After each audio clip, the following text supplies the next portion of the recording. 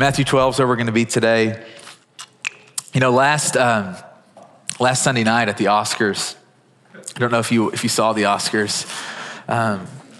If you didn't, you know, Chris wanted to just give us a little brief recap of what happened. You know, Chris Rock, a comedian, was on stage, and he was just kind of living into his role, doing what he does, you know, making jokes. And Chris Rock makes this joke about Jada Pinkett Smith, about her hair. And the next thing you see is Will Smith, you know, her husband, getting up from his seat in the audience, and he walks up on stage and he slaps Chris Rock right in the face.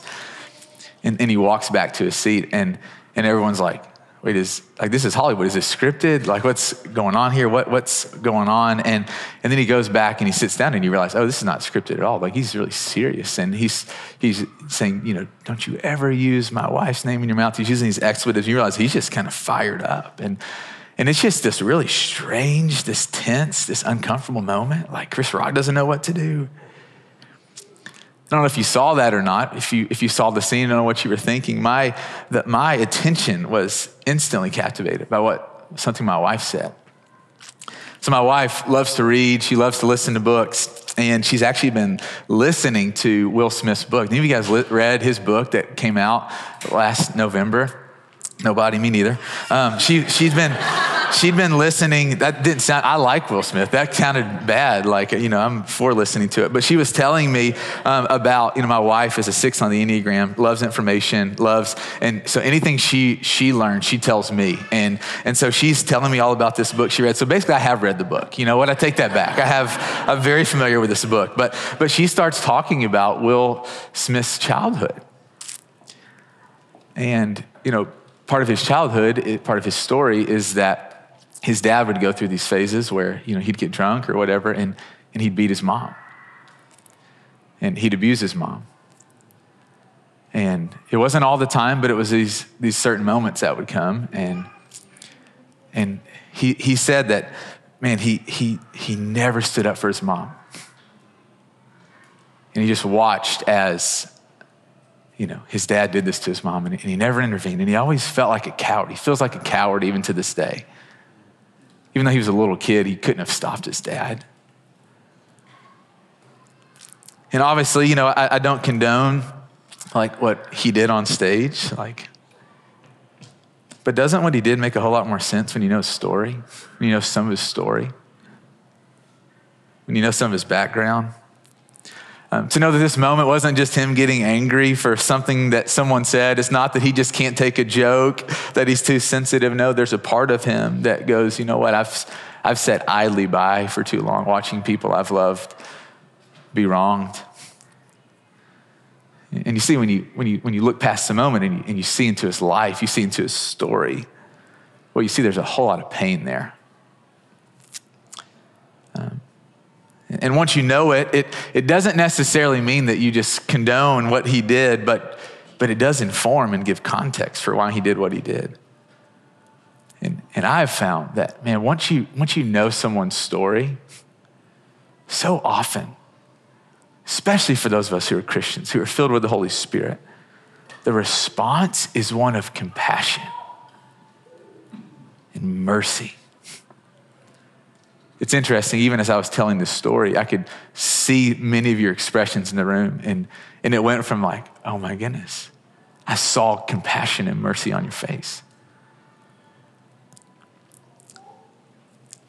When you know someone's story as a follower of Jesus who's been filled with the Spirit of God, when you see that the things that have shaped them, so often your response is one of mercy. You know, my wife and I felt called a couple of years ago to step into becoming foster parents.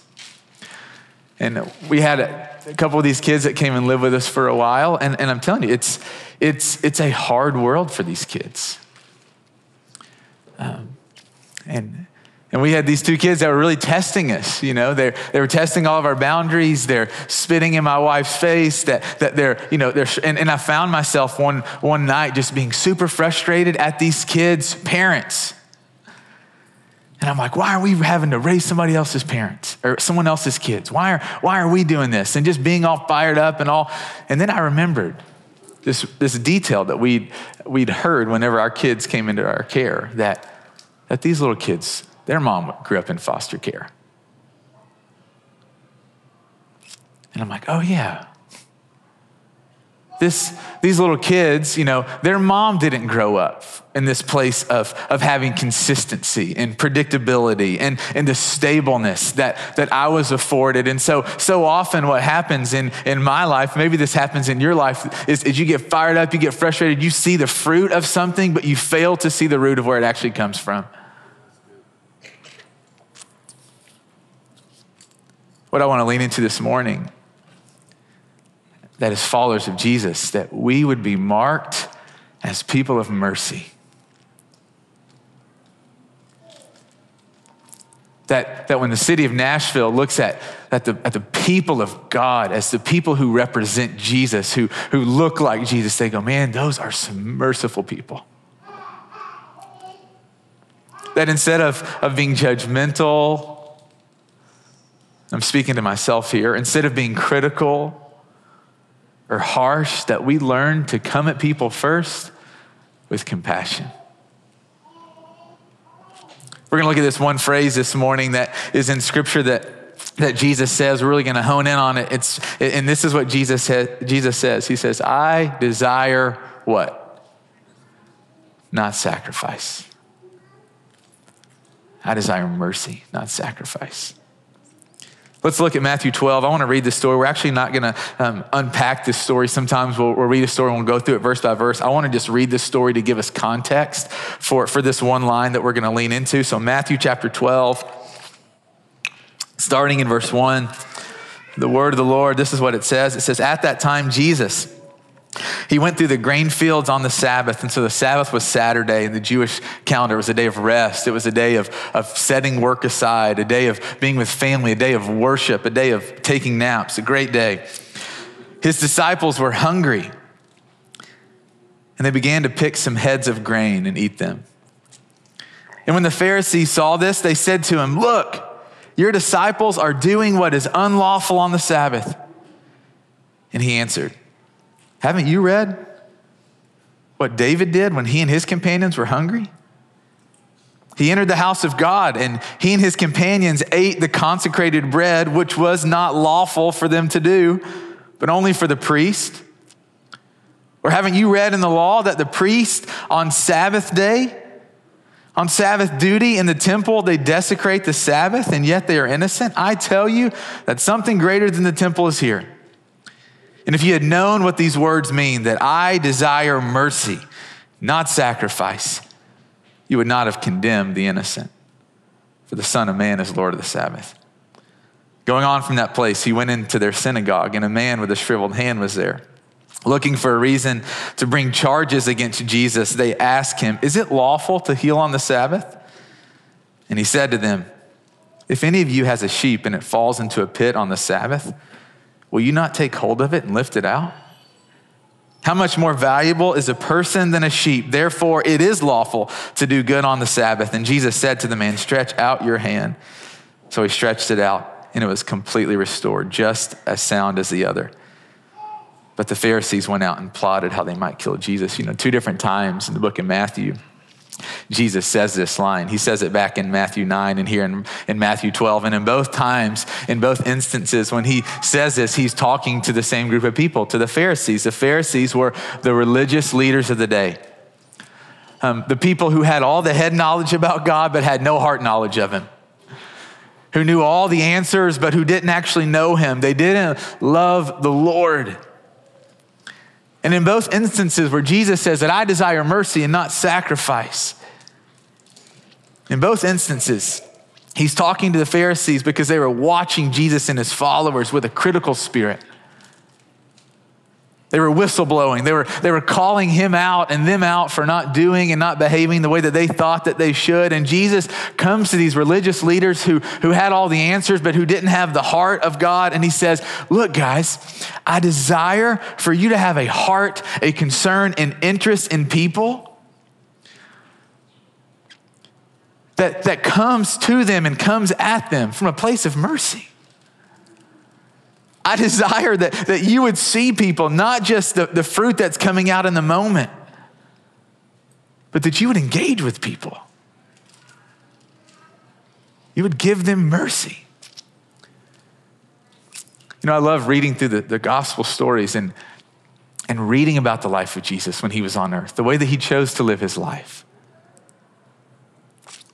It's amazing that a couple details come out as you're reading about his life, that so often in Scripture it says that Jesus knew what they were thinking.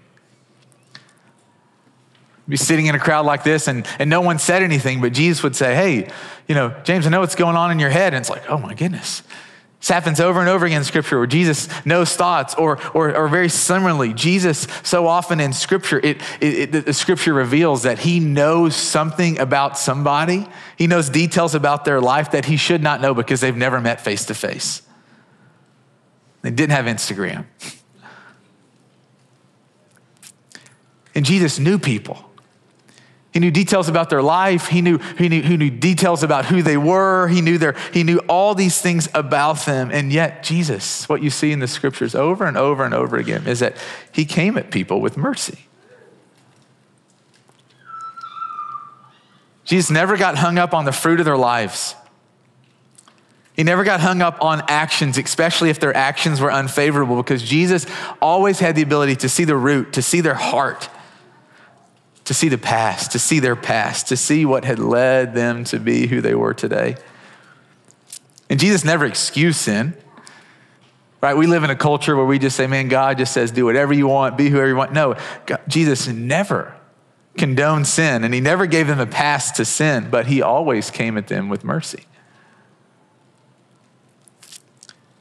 It made me think about Easter. Let me think about the city that we live in. The people that are all around us, the people that we interact with on a day-to-day basis. We have been sent by Jesus, if we're followers of his, to be missionaries in this city. To be his ambassadors, to both represent Jesus, represent his character, represent his heart, represent his motives, represent his ways, to represent him, but also to reach people who don't know him. We've been sent. We've been empowered to be his missionaries in the city that we live in. Do you realize that? That you've been sent to Nashville. There's a high calling on your life that you've been sent to represent Jesus. And that you wear his name is a big responsibility. It means that when people look at you, they're getting a picture of who God is. And he's empowered you, and he's equipped you, and he's empowered and equipped me to reach people in this city who don't know him. And so often when I am reminded of this reality, that my job is not just to go to church and not just to be a nice person, when I'm sent by God to be his representative, to reach people, I go, man, we live in a city of over 1 million people that aren't connected to a church family. Where do I even begin? And sometimes it can feel so daunting, so overwhelming. And I want us just to think first about the way that Jesus operated in his life. That he gave attention to the people in his path. Everyone that we encounter. The people that you'll encounter this week as you're eating dinner at Bar Taco. The people that you'll encounter as you're going on a hike at Radnor. The people that you'll pass as you're getting your coffee. Every person has a story. And every encounter that we have with people is an opportunity to get to know them. We, unlike Jesus, we don't have the ability to know people's thoughts and to know their stories the first time we meet them. No. What happens is that we get connected with people, and those things come over time. Right? It's a gradual discovering. It's a gradual getting to know them. And I've found that when I actually get to know someone, when they let down the guard of their lives, most times my response is not one of being critical or judgmental or it's a spirit of mercy when you really get to know somebody. So what keeps us from getting to know somebody? Well, we're busy. And we're distracted and we're overwhelmed with our own sin and our own struggle. And we tell ourselves we're not missionaries. And do you see all the reasons that we excuse ourselves from being missionaries, from just missing these moments? And so, but I've found that when we're willing to be used by God, and we pay attention to the people that are right in front of us, the people that are on our path, God so often, he uses us to bless people with his mercy. I was meeting with a guy from our church a little while ago, and I knew some things about this guy that had kind of formed my opinion about who he was, just about some of his past, in the same way that you would have an opinion about me if you knew all the things in my past, right? This is not uncommon that you know a detail about someone and then you think things about them. And so I kind of went into this conversation knowing some things that were really unfavorable about some choices that this guy had been making. And so we're sitting down and we're having coffee, and he begins to just tell me about his life. And the hardness of his life, the hardness of his upbringing.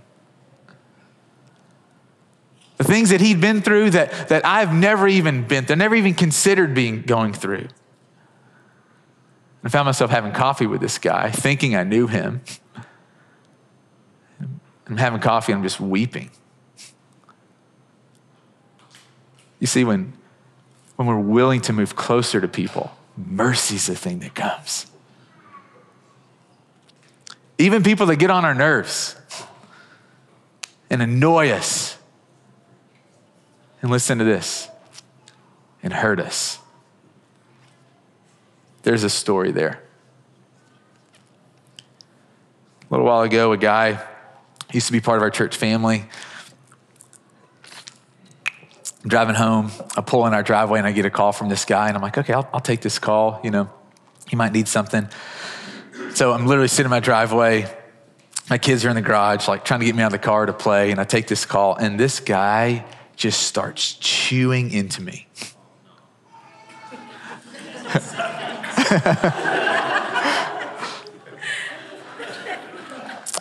And he is just letting me have it. And the reality is that there was a thing or two in that he'd said in his speech that was true, and I needed to own.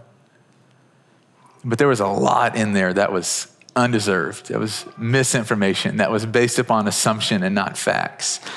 And he is just lighting me up. And I've walked with this guy for a little while. And he let the guard down, and I knew parts of his story. And even though I knew parts of his story, my flesh just wanted to get ripped back into him. And to put him in his place and to make him feel small and to tell him all the ways that he was wrong. And you know that feeling when someone just comes at you and you're in the right and they're stepping on you and they're saying things about you that aren't true. And as he's talking, I'm just going, I just feel this fire burning up. I'm like, I can't wait for him to quit talking. And then I feel the Holy Spirit say, hey, remember what he's been through. And it's like, oh my gosh. You're right, Lord. I've not been through what he's been through. And I haven't been shaped the way that he's been shaped. And I could come back at him toe to toe, and I could be justified in my own eyes, not in the Lord's eyes, but putting him in his place. Or I can go, you know what? I did miss it here, and I'm really sorry for that. Will you forgive me? And some of these other things that you said, let me actually clear that up, because that's not true. Like you missed it here. There's some misinformation. And it was amazing how in this moment, it's climaxing, you didn't know what was going to happen, and the Holy Spirit just lets the air out of the room. And trust me, there have been way more moments where I've just said, Holy Spirit, I got this one. I'm doing my own thing here. So don't hear me saying like, hey, this guy's just perfect, because that's not what I'm saying at all. But what I'm trying to help us understand is that the Holy Spirit is always there going, hey, let's hit that release valve. And even if you don't know their story, choose mercy. The Bible has a lot to say about mercy. I want to read just 8 verses to us. In fact, can I get just 8 of you real quick who have a Bible? Will you just raise your hand and I'm going to give you a verse. I'm going to invite you to just stand up and read that verse. I want us just to hear the word of God, that the way that God talks about mercy. And so will 8 people raise your hand? I'm going to give you a verse. Joe, Matthew 5:7. Keela, Matthew 9:13. Griffin, Ephesians 2:4 and 5. Corey, Titus 3:4 through 7. Gerald, Hebrews 4:16. Skylar, James 2:13. 2 more. Todd, James 3:17. 1 more. AT, Jude, verse 21. You guys get that? All right, let's listen to these words about mercy, what the scripture says about mercy. And so listen to this, Matthew 5. Hey, will you stand up and say your verse, what you're reading, and then just read it out loud. Matthew 5:7. Blessed are the merciful, for they will be shown mercy. Amen. Blessed are the merciful, they'll be shown mercy. Keela. Matthew 9:13. Go and learn what this means. I desire mercy and not sacrifice, for I came not to call the righteous, but sinners. Amen. Griffin, Ephesians 2. Ephesians 2:4 and 5. But God, being rich in mercy, because of the great love with which he loved us, even when we were dead in our trespasses, made us alive together with Christ. By grace you have been saved. He's rich in mercy. Titus 3:4 through 7. Corey. But when the goodness and loving kindness of God, our Savior, saved us, not because of works done by us in righteousness, but according to his own mercy, by the washing of regeneration and renewal of the Holy Spirit, whom he poured out on us richly through Jesus Christ, our Savior, so that being justified by his grace, we might become heirs according to the hope of eternal life. Amen. Hebrews 4:16. So let us come boldly to the throne of our gracious God. There we will receive his mercy, and we will find grace to help us in our needed most. Amen. James 2:13. Skylar. Because judgment without mercy will be shown to anyone who has not been merciful. Mercy triumphs over judgment. Read that one more time. Because judgment without mercy will be shown to anyone who has not been merciful. Mercy triumphs over judgment. Todd. James 3:17. But the wisdom that comes from heaven is first of all pure, then peace-loving, considerate, submissive, full of mercy and good fruit, impartial and sincere. Yeah, full of mercy. AT. All right. Jude 21. Keep yourselves in God's love as you wait for the mercy of our Lord Jesus Christ to bring you to eternal life. Yeah. As we wait for his mercy. As we received his mercy. You know, I was thinking about this week that none of us have ever seen God's face. Think about that. If you were in a relationship, but you'd never seen their face, your friends would be like, dude, I think something suspicious is going on here. With God, we can't see him. Why? It's not the way things always were. In the beginning, Adam and Eve, they saw God. They walked with God. What's changed? Well, God's holy. And we're not.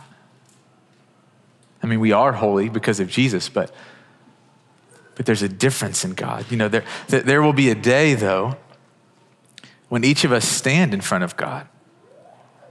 And each of us, we will see the face of God. And in that moment, I don't know this because I've never been there, but my guess is that there will never be a moment that we are more aware of our unholiness than in that moment. When we're standing in the light of a perfect, holy God who never once missed it on anything. And I'm telling you, the one thing that we have to cling to in that moment is not, hey, we went to church our whole lives and, you know, I read the Bible before I went to bed. Or, man, I led 3 people to Jesus. The thing that will be clinging to that moment, you know what it is? His mercy. Man, we're going to be clinging to a God who did not treat us and does not treat us as our sins deserve. So in light of that moment where the holiness of God is on display and our unholiness is on display, man, in light of that moment in this life, we respond, we receive Jesus, both his forgiveness and his lordship, his kingship over our lives. We allow the suffering and the crucifixion and the death to be for our sin and our rebellion against God. And we allow the mercy of God to come to us through Jesus. It's the only way that it comes. The only way that you receive forgiveness from your past and your rebellion and your hard heart against God and my rebellion against God is through Jesus. The only way. We receive Jesus. We receive his forgiveness. We receive Christ. I am rebellious and I have sinned, and I believe and I receive that on the cross, the fullness of my sin, your wrath was poured out on it in that moment. We receive his forgiveness, but we respond by letting him be our Lord, our King. Jesus didn't just die on the cross. He rose from the grave. He overcame death. He's alive. He's alive forever. He will return one day on the clouds. He will come back to this earth to save us. And so in this life, we follow him. We live as him being our King.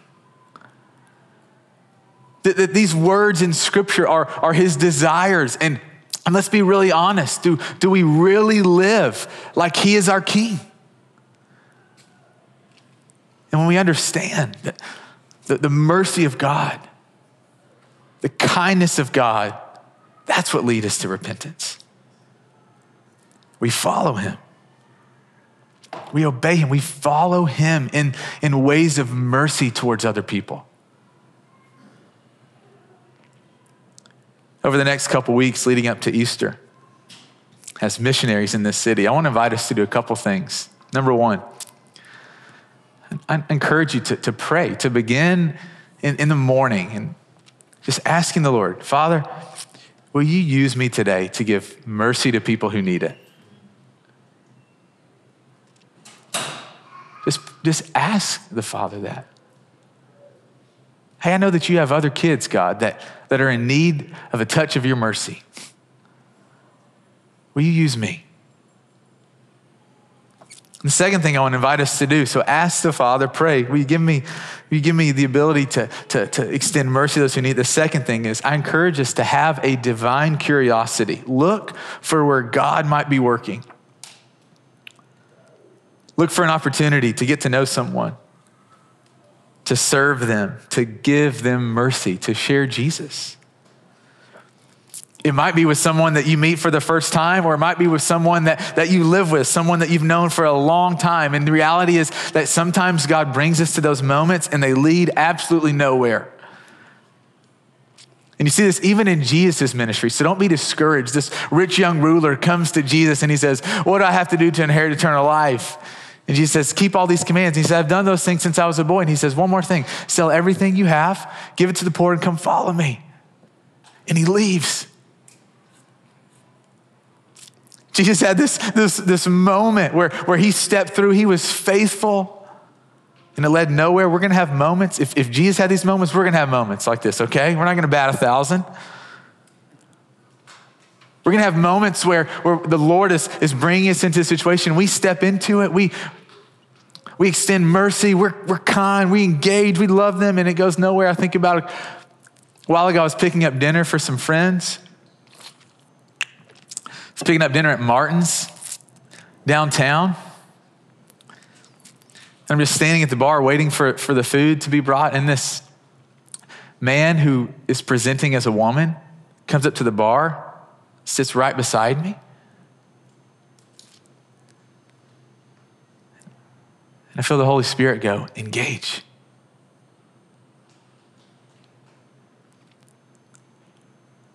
There's a story there. Are you going to judge? Are you going to stand off? Are you going to engage? So I asked this man a question, and it is so clear that he does not want to talk to me. And all that night, I'm having a hard time, getting off my mind the rest of that night as I'm thinking about, man, what has happened in that guy's life to lead him to where he is? What has he gone through? How have people like me probably even made it harder?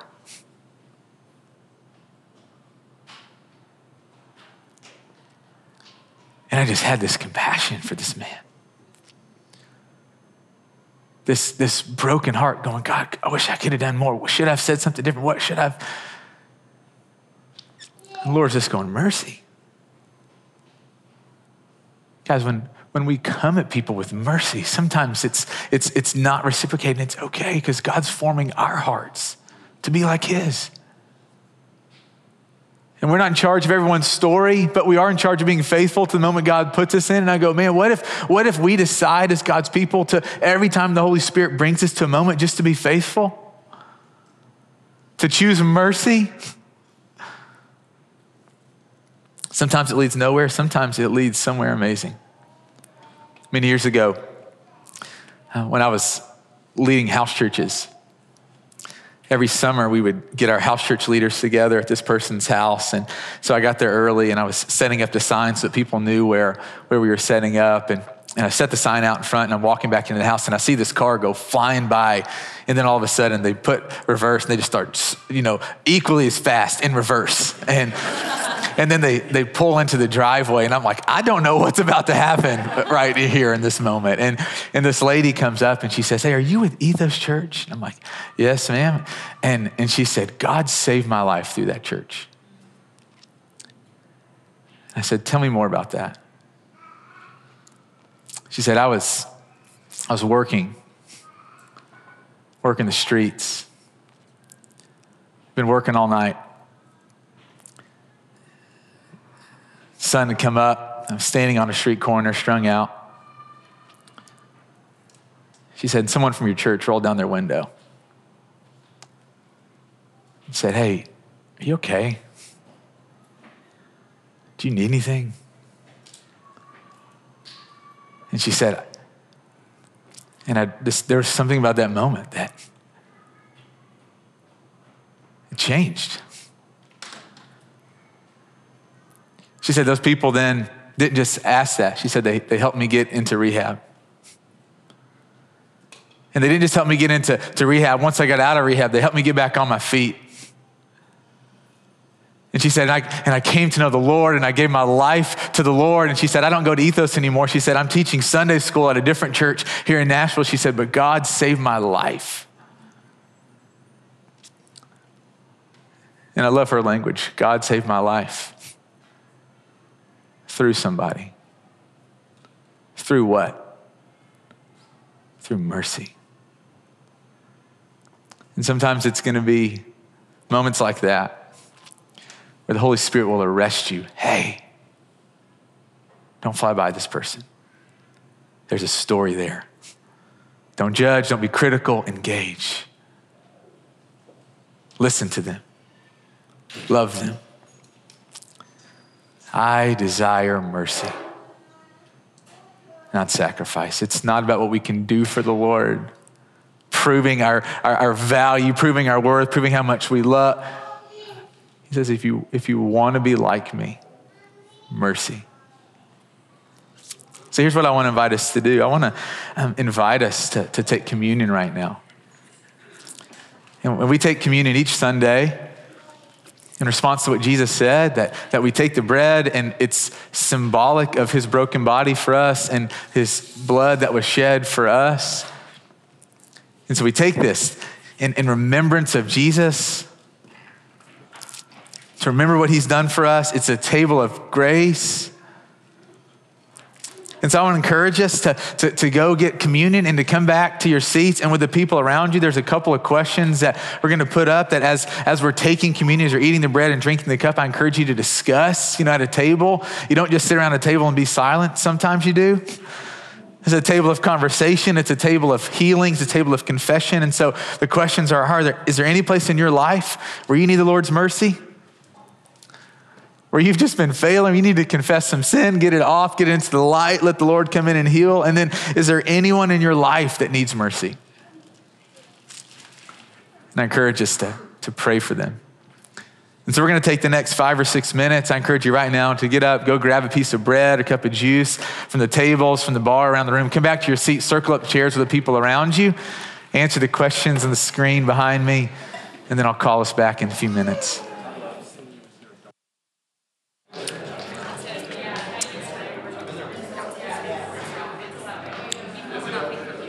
I want to encourage you, if you're still taking communion, you can keep doing that. We're going to come back into a time of worship. We have a couple more songs that we're going to just finish on. And so I want to invite you to stand up if you're finished taking communion. If you're not, you can keep taking it. But if you're finished, please stand up. And I want to just pray for us. And Brandon's going to lead us in a couple more songs. And so let's pray. So Lord, thank you so much. And Lord, you know that I am so far from perfect. And so, Lord, you know that we're so far from perfect. And yet you love us and you love to use us and to work through us for your glory. God, we don't understand that. We don't understand why you would choose to work through just broken people. We're so grateful. And I pray that we would give the gift that you've given to us over and over and over, that we would love to give mercy, Lord. That we would love to see people's lives change, that your kindness is what leads us to repentance. And I just pray that your kindness, your forgiveness would flow through us, God, to this world, and that you would help bring people back to you, that you would use us. So Lord, thank you for these sisters and these brothers.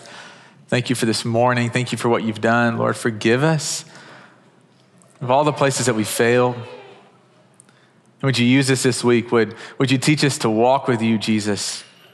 To take your ways upon us, to learn from you. Holy Spirit, help us to hear you. We love you. In the name of Jesus, we pray. Amen.